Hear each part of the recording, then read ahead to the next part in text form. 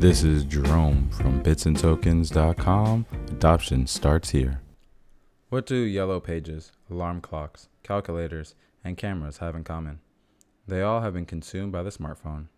That doesn't mean they don't exist anymore. I just can't recall the last time I bought something that my phone already can do. Do you have a Ledger Nano like we do? New people interested in crypto might not need one or ever buy one, as phones are coming out with wallets built in, as well as full operating systems made for security. Phone services that reward you with tokens? What's next? We haven't reached mass adoption, but the tools for the infrastructure that will create mass crypto adoption are in place. The biggest news recently comes from the largest manufacturer in the Android ecosystem. Samsung, the company behind the S Wallet, which lets your phone process credit card transactions at far more locations than Apple Pay and Google Pay, now has a crypto wallet built in the sleek new Galaxy S10, a 5G phone with ultrasonic fingerprint sensor. This phone is not a blockchain phone like the others I'll discuss next. The crypto wallet on the S10 supports Bitcoin, Ethereum, Engine, and Samsung's own dApp Cosme. Samsung's wallet will allow you to store your crypto. Instead of needing to use your computer to connect to a cold wallet, you could use your phone for the transaction and keep your coins safe in your pocket instead of an exchange or external drive.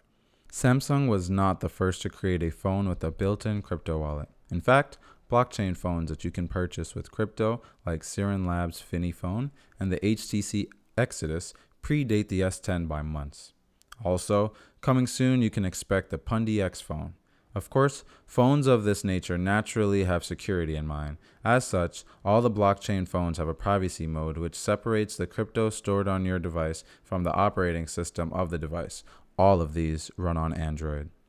Not only can you buy certain phones with crypto, or buy crypto with a blockchain phone, now a new phone service will reward you with crypto.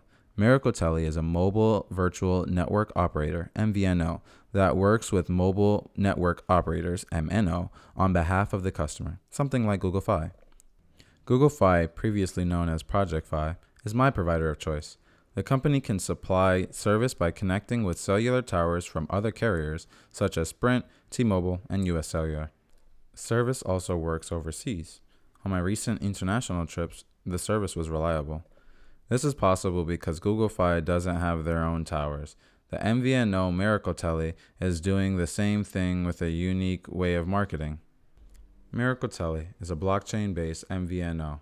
In order to scale the business, they need people to share with others. Instead of hidden fees, roaming, and other add-ons to your mobile bill, Miracle Tele is hoping you'll switch and share with your friends. If you do, you'll receive Tele tokens. Miracle Tele rewards you with tokens for growing their network, then pays token holders bi-weekly up to 40% of earnings. After I see more reviews about traveling and savings with Miracle Tele, if I see a benefit, I'll gladly switch. People are expanding blockchain companies from software to hardware and services.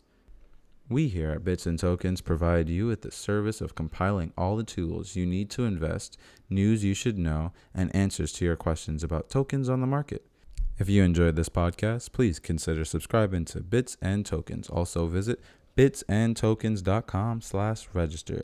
I'm Jerome from Bits and Tokens. Adoption starts here.